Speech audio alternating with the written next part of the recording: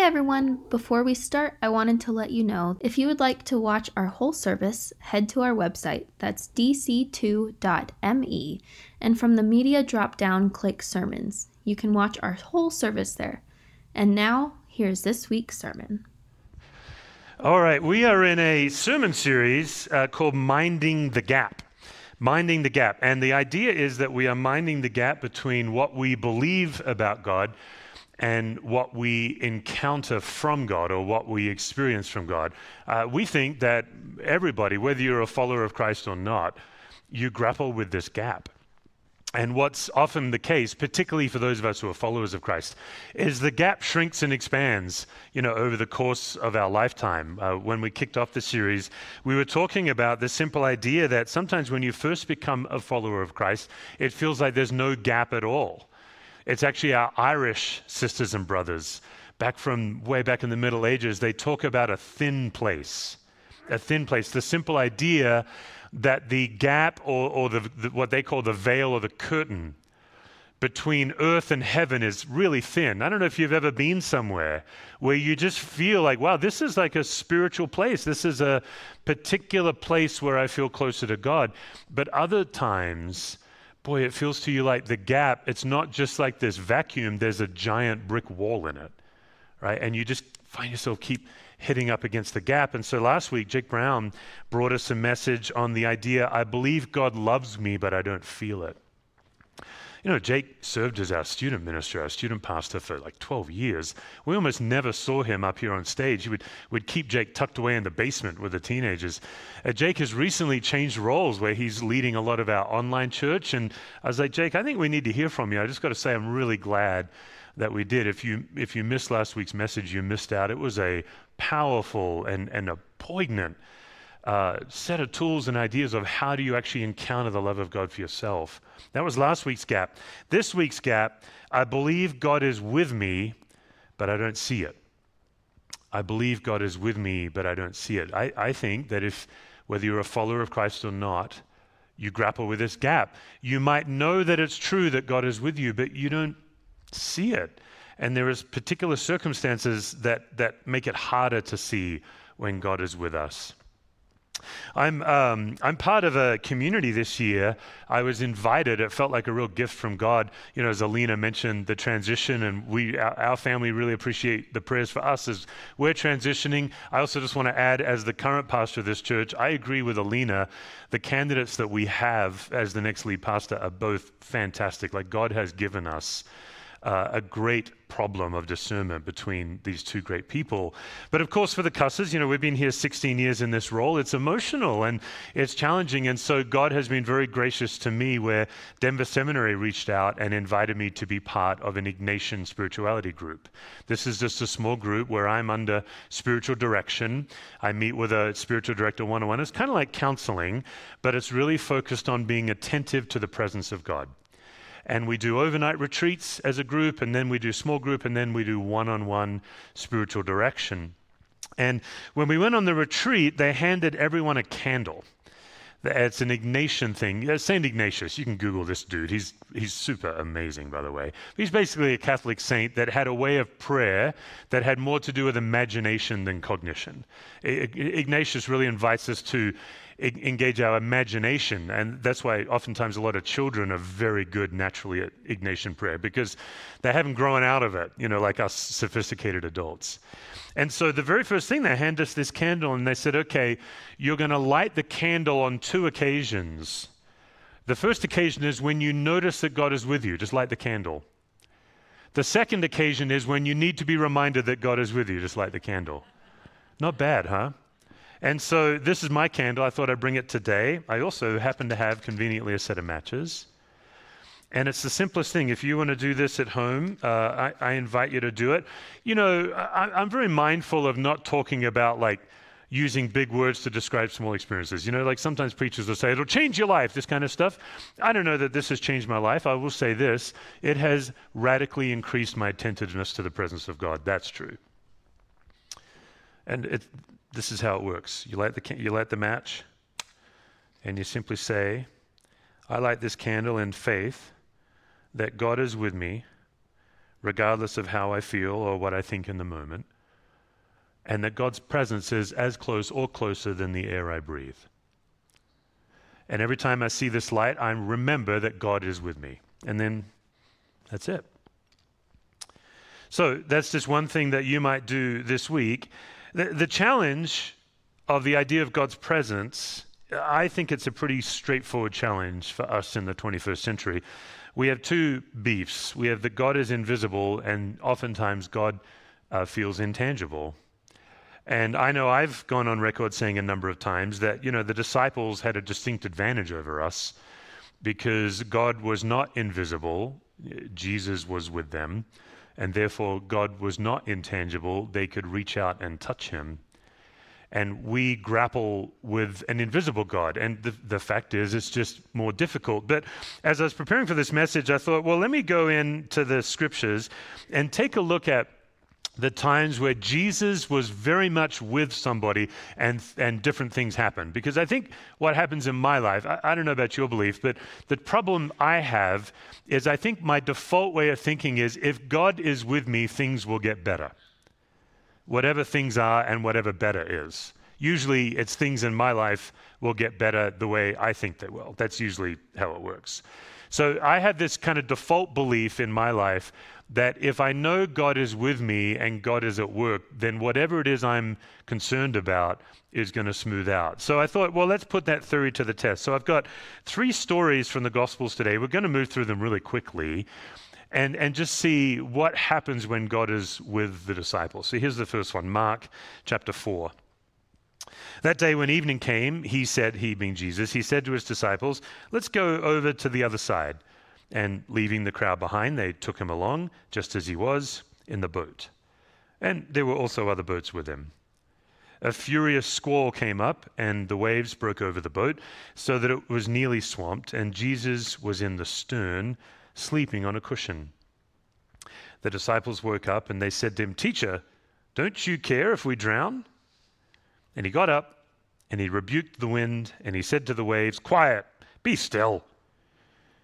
I don't know if he was quite as indignant as I just said it, but I think he was. And then the wind died down, and it was completely calm. And he said to his disciples, Why are you so afraid? Do you still have no faith? And they were terrified, and they asked each other, Who is this? Even the wind and the waves obey him. All right, so there's a time where Jesus is with the disciples. They're on a boat. The storm is a little heftier than they are comfortable with. It's like Deadliest Catch, if you've ever seen the TV show Deadliest Catch. And some of those Alaskan open ocean storms, they're terrifying. And so here are the disciples in a boat with a storm that is bigger than their comfort. They see Jesus asleep. Frankly, that ticks them off a little bit, and they wake him up alarmed. And he stands calmly on the boat, and he says, Peace be still. And the storm calms down, and they're freaked out. And I think probably what happened is he just went back to his nap. Unless it was one of those 18-minute naps. And then he woke up just so perfectly ready for the rest of the day. All right, Jesus is with the disciples. This is an example, calming the storm, where being with Jesus makes your circumstance better. And that's true. Sometimes when God is with you, things get better, for sure. Now, many of you, your sermon experts. It's not like you really needed one more message today to make sure everything's fine. You know where we're going. You've already gone ahead of me on where we're heading here. Mark 14. Just as he was speaking, Judas, one of the 12, appeared, and with him was a crowd armed with swords and clubs sent from the chief priests, the teachers of the law, and the elders. Now the betrayer had arranged a signal with them. The one I kiss is the man. Arrest him. Lead him away under guard. And going at once to Jesus, Judas said, Rabbi, and kissed him. And the men seized Jesus and arrested him. And then one of those standing near drew his sword and struck the servant of the high priest, cutting off his ear. Am I leading a rebellion, said Jesus, that you've come out with swords and clubs to capture me? Every day I was with you, teaching in the temple courts. You did not arrest me, but the scriptures must be fulfilled. And then everyone deserted him and fled. Okay, so second story, we have the Garden of Gethsemane, and Jesus is with the disciples, and being with Jesus in that case makes your circumstances much worse. Suddenly, all of the disciples have to flee because their personal safety is in grave danger. Like they have to run for their lives. That's story number 2. Story number 3, Matthew chapter 14. When Jesus heard what had happened, he withdrew by boat privately to a solitary place. And hearing of this, the crowds followed him on foot from the towns. And when Jesus landed, he saw a large crowd, and he had compassion on them, and he healed their sick. And as evening approached, the disciples came to him, and they said, "This is a remote place, and it's already getting late. Send the crowds away so they can go to the village and buy themselves some food." And Jesus replied, "They don't need to go away. You give them something to eat." "We have here only 5 loaves of bread and 2 fish," they answered. So now we have our third story, the feeding of the 5,000. Being with Jesus gives you a job you don't feel resourced to do. Any of you had that experience where you become a follower of Christ? The next thing you know, God gives you an assignment. And he asks you to do something that you have never had to do before, and you don't even really know how you're going to do it. You're actually going to Jesus and saying, "Can you take care of this problem?" And Jesus is like, "You take care of that problem." Well, that's kind of petulant of you, Jesus. Like, you're the miracle guy. You just spent a whole day doing miracles. Do one more. That's been my encounter with Jesus, I think for some of you too. And so often we look around the problems of this world and we say, how can God allow so much suffering? And Jesus says, how can you allow it? That's the question.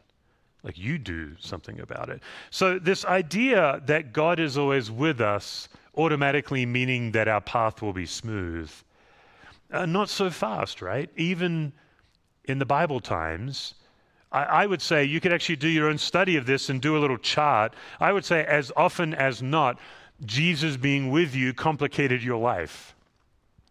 Sometimes when people are wondering about becoming followers of Christ, we do try to warn them. It might complicate your life a little bit because you're no longer the center of your own life. Like that bank account, it's not yours anymore. That calendar, it's not yours anymore. It's now God's, and God enjoys rummaging around your life and rearranging your priorities. So what does it mean that God is with us? And I think the harder question for us to answer is, what good is it that God is with us? Every human being at some point, whether you're a follower of Christ or not, you have to grapple with a pretty profound question: what's God good for? Like, what's in it for me? All this talk of sacrifice and selflessness is true, but what is God good for? What can we count on? You start going through the Bible and you see all kinds of situations where it's hard to know what you can count on when God is with you. You know, God was with Mary and Joseph when Mary was carrying God in her womb, but they still had to leave. They lost their reputation among their friends and family. They had to scramble to find a place to give birth to God. God was with John the Baptist in prison, and he was still beheaded. And John the Baptist, for those of you wondering, it's not like he went to his grave full of faith. No, he actually sent a message to his cousin, Jesus, his blood relative, Jesus, and said, "Hey, I thought you were the Messiah. Like, how can it be possibly true that I'm in prison and also you're the Messiah?" Those two ideas seem mutually exclusive. And God's with us with a bumpy path. The fact is, sometimes we stub the toe of our faith. Other times we run into a wall. Sometimes we fall over. Sometimes it's true, we're simply weary and exhausted. But it doesn't change the fact that God is with us in it all.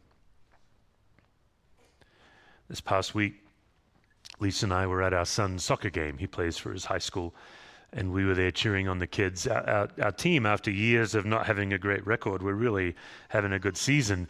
And we played like one of our big nemesis. I don't know what the plural of nemesis is. I think it's nemesis. I didn't research it before getting ready for the message. I think it's nemesis. And Jefferson Academy, the fleas of 1,000 camels infest their armpits. And man, they're having a great season. And so we went to cheer them on, and they defeated us. And it's a very sad story. But as we were cheering it along, a parent showed up late to the game. And we know each other. We've talked to each other. We're sideline. We have a sideline relationship. You know, different kinds of people in your life. We have a sideline relationship. When we're on the sideline together, we visit. But it's not like we go out for a beer or we don't have any relationship outside the sideline. But still, when he walked toward us, both Lisa and I both walked up to him and gave him a hug. First hug I've ever given him in my life. And he was quite like, oh. And we gave him an extremely tentative hug because he'd been in a life-threatening car accident that week. He was driving at Orchard Parkway right behind us here and just minding his own business, just pulling out of the mall, and somebody blew through that red light on 144th at 50 mile an hour and just cleaned him up. Flipped his car, and then he skidded on the roof, and then he must have hit something because he flipped back over at the end. He said that it was one of the most violent experiences he's ever encountered. All the windows smashed, airbags everywhere, and flipping, and just this colossal crash. He could have died. Where was God when that happened? Why did God allow that to happen? It's a reasonable question, but I think, again, and I know we've harped on this in the last few months around here, but I think it's important to continue to play that harp. I think the better question than where was God is, why was the other driver checking her email on the phone at the time? That's why the accident happened. God didn't allow anything, but the other driver sure did, and this is what happened.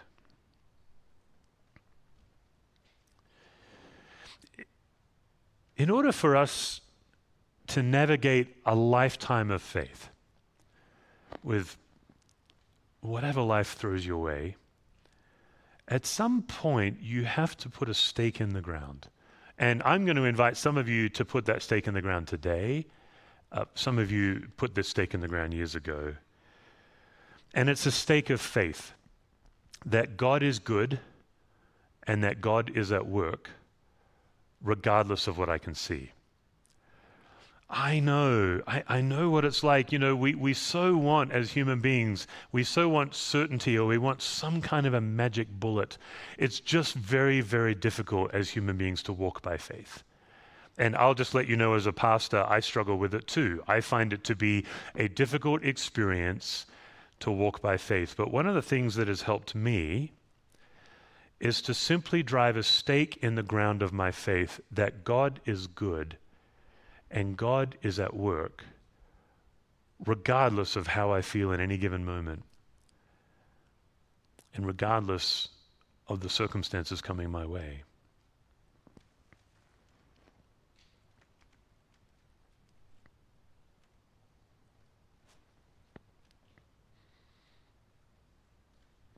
One of my favorite passages in the Bible, as we're talking about people who have these encounters with Jesus, is this man whose boy needed healing. And the man was desperate. They'd gone to all the medical technology they could in the first century, and that wasn't helping, and his boy was getting sicker. And he knew that Jesus was a healer, and so he busted his way through the crowd. He, "Excuse me, ma'am, sorry about that, sir," bumped his way to the front of the crowd, and he's begging Jesus to please heal his boy. And Jesus basically gives him a gentle chiding, which is like an invitation to draw more faith out of this guy. And Jesus says to him, I can heal you, son. I can do anything for those who believe. And then immediately the boy's father exclaimed, "I do believe. Help me overcome my unbelief." I think more than any other phrase in the New Testament, that is the journey with Christ. I believe.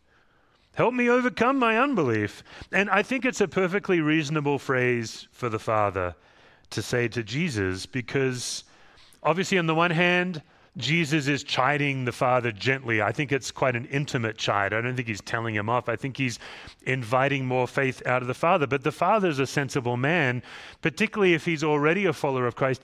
He knows Jesus doesn't owe him one more healing. Isn't that the dilemma we have? How many times have you had a loved one in your life that you're begging God for and the person doesn't get better? What do you do about that? Do you blame God?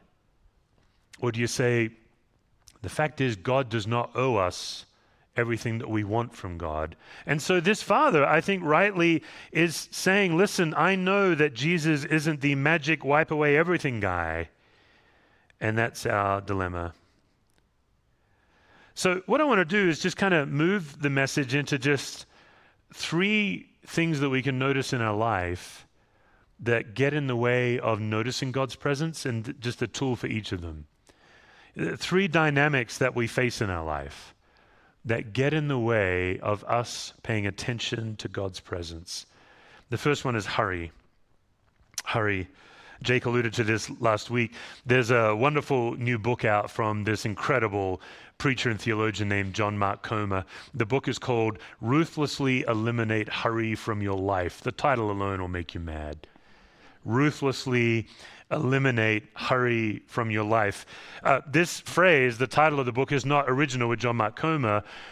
It was a phrase made famous by an old modern saint named Dallas Willard. Some of you may be familiar with Dallas Willard. Some of you may never have heard of Dallas Willard, but he was one of those old Yoda-like gurus that just seemed to live well all the time. He was that guy. I remember as a preacher when I was young in my preaching journey and very insecure about getting up in front of people and sharing my heart and then going off stage and repenting and regretting. You know, people ask me, when are you done preparing a sermon? I always say about 3 p.m. Sunday afternoon. You get done and then you have to repent of it, and then you can kind of let it go and, you know, watch Suits or whatever. Anyway, I remember with Dallas Willard hearing him at a conference talk about how he would speak and then walk off stage and have no concern whatsoever with whether it went well or not. And I was like, how do you do that? I want that. How do you do that? And what was equally surprising to me is he was quite boring. If you've ever heard Dallas Willard speak, he doesn't put much effort into being interesting because he doesn't care in every wonderful way. And so I remember watching him like, I want that what he has. And for many of us, that's why he's like a modern saint, because we'd see the way he was with Christ and we were hungry for the same thing.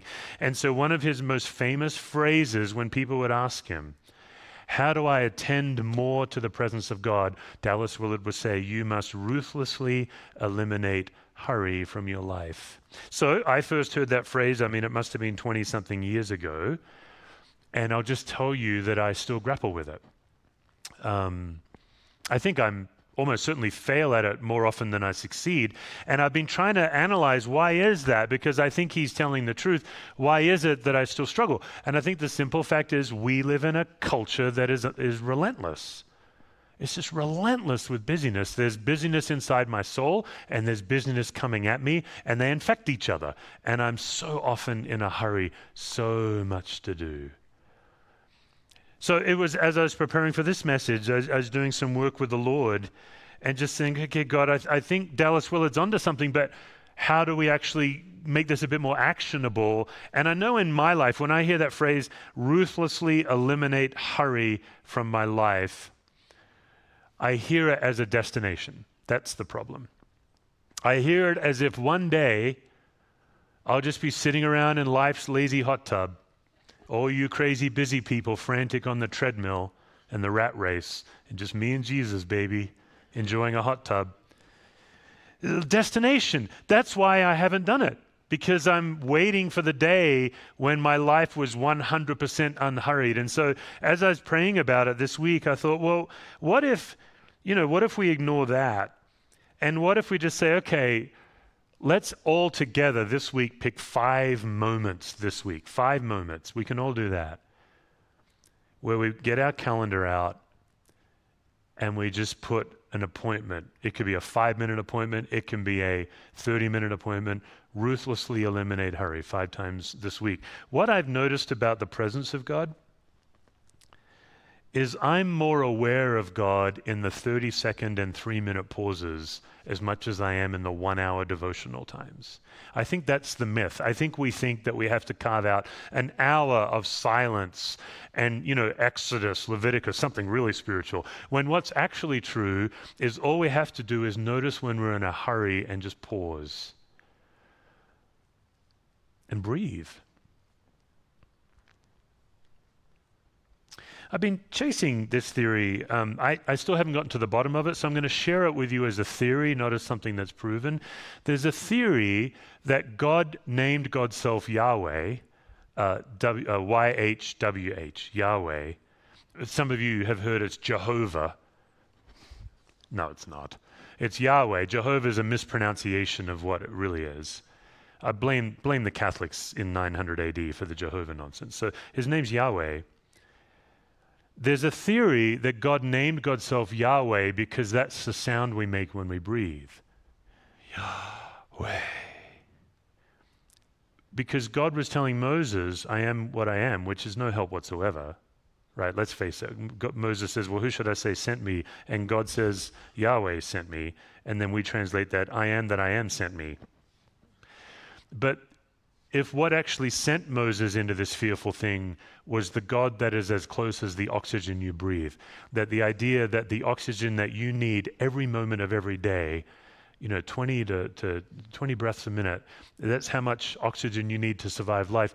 God's presence is right there, and all you have to do is pause and breathe and remember God is with me. The word behold in the Bible is in there 1,289 times, behold. Modern translations don't always translate it as behold, but the old King James does. And behold means to gaze upon. Behold means to stop and turn aside and notice. And what if this week, when we notice ourselves in a hurry, rather than imagining a life of Yoda or the Dalai freaking Lama, instead we just took a minute, 3 minutes, 7 minutes, and we beheld the glory of God. We just behold the glory of God. So this week, what moments can I ruthlessly eliminate hurry? The second barrier to being aware of God's presence is anxiety. And obviously, in my field of work, I talk about this a lot, so I'm going to move quickly through this one. Lately, I've been picturing anxiety like wall insulation. You know that I'm not talking about the bats that make you all itchy, and I'm not talking about the spray stuff that falls like rain. I'm talking about when your wall is sealed and you need to then insulate it, so you drill a tiny hole and you stick in the hose and it sprays like that gooey foam, and the foam travels and spreads like it's alive, and it fills every single nook and cranny of the wall. You know what I'm talking about, that kind of insulation? It's the insulation that comes out of a tube but then expands massively. Have you ever seen that insulation? I'm sure there's a proper name for it. That's the way I see anxiety working in our soul. We start to get anxious, and anxiety drills a little hole into our soul, and then it squirts itself in. And then if we're not aware of it, it just spreads and spreads and spreads. In the anxiety work that I'm doing lately, I always ask people, how do you know when you're anxious? And you wouldn't believe how many people don't know how to answer that question. That's very normal, where they don't actually know how they're anxious. And just as a little tip, if you don't know when you're anxious, just ask someone who loves you, and they'd be happy to tell you. Be happy to tell you. And those of you with kids, once your kids are 8, they can tell you. They know. So the goal is, how can you notice when anxiety is filling your soul? Because what I've noticed is chronic anxiety, at least, the form of anxiety I train in, what it does is it squeezes out our awareness of God. It's not that God is no longer with us. It's that we're no longer able to notice that God is with us. And it goes in and expands and fills every little nook and cranny. And so the goal is, when you can actually use anxiety as a trigger to connect to God, rather than it being a liability, you can use it like as a tornado warning, like an early detection system, like, oh, wait, something's going on. I can feel myself. Oftentimes, the best place to learn that you're anxious is to pay attention to your body. Your body always tells you the truth. Your body's incapable of lying to you. So when you have that headache, when you're worried and you're trying to worry your way to peace, you believe the lie that if I just think harder, it's going to be better. That's crazy. That tightening body, that racing heart. That can be your sign, I've forgotten God's with me. And what I do in those moments is I just pause and I intentionally grow aware that God is not only with me, but God is ahead of me in that thing I'm already anxious about. So for those of you, maybe you head out to work tomorrow morning and there's a meeting on the calendar tomorrow and you're already in a low-grade anxiety about it. God is already in that meeting. So when you walk into that meeting, you are entering the presence of God. It's not like a magic cure, but it helps. And the third dynamic in our life, and I think this is the number one, is pain. It's pain. In all of human history, pain has caused more people to turn away from God than any other dynamic. Pain has caused more people to turn away from God, to say, if this is my life, what's God good for? Forget it, I'm out. What's also true is in all of human history, pain has caused more people to turn toward God than any other dynamic. In all of human history, pain has caused more people to turn to God than any other dynamic. And so the invitation is to simply make the decision, to draw a line in the sand, to put a stake in the ground, that no matter what comes my way, I'm going to believe by faith that God is with me and that God is good. I'm going to invite Jimmy and the team to come out as we continue to prepare for worship. And so that's a difficult thing to trust God with, just the trust that God is good regardless of circumstances. So as we're preparing to worship, I'm just going to invite you to take everything out of your hands. And if it's helpful, you can bow your head. If it's helpful, you can close your eyes. But between hurry and worry and pain, is there one of those that's particular to you right now? Just give you 30 seconds just to give it to God.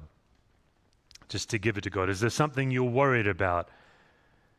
Is there an overwhelming pain situation? Are you looking ahead at a really busy week?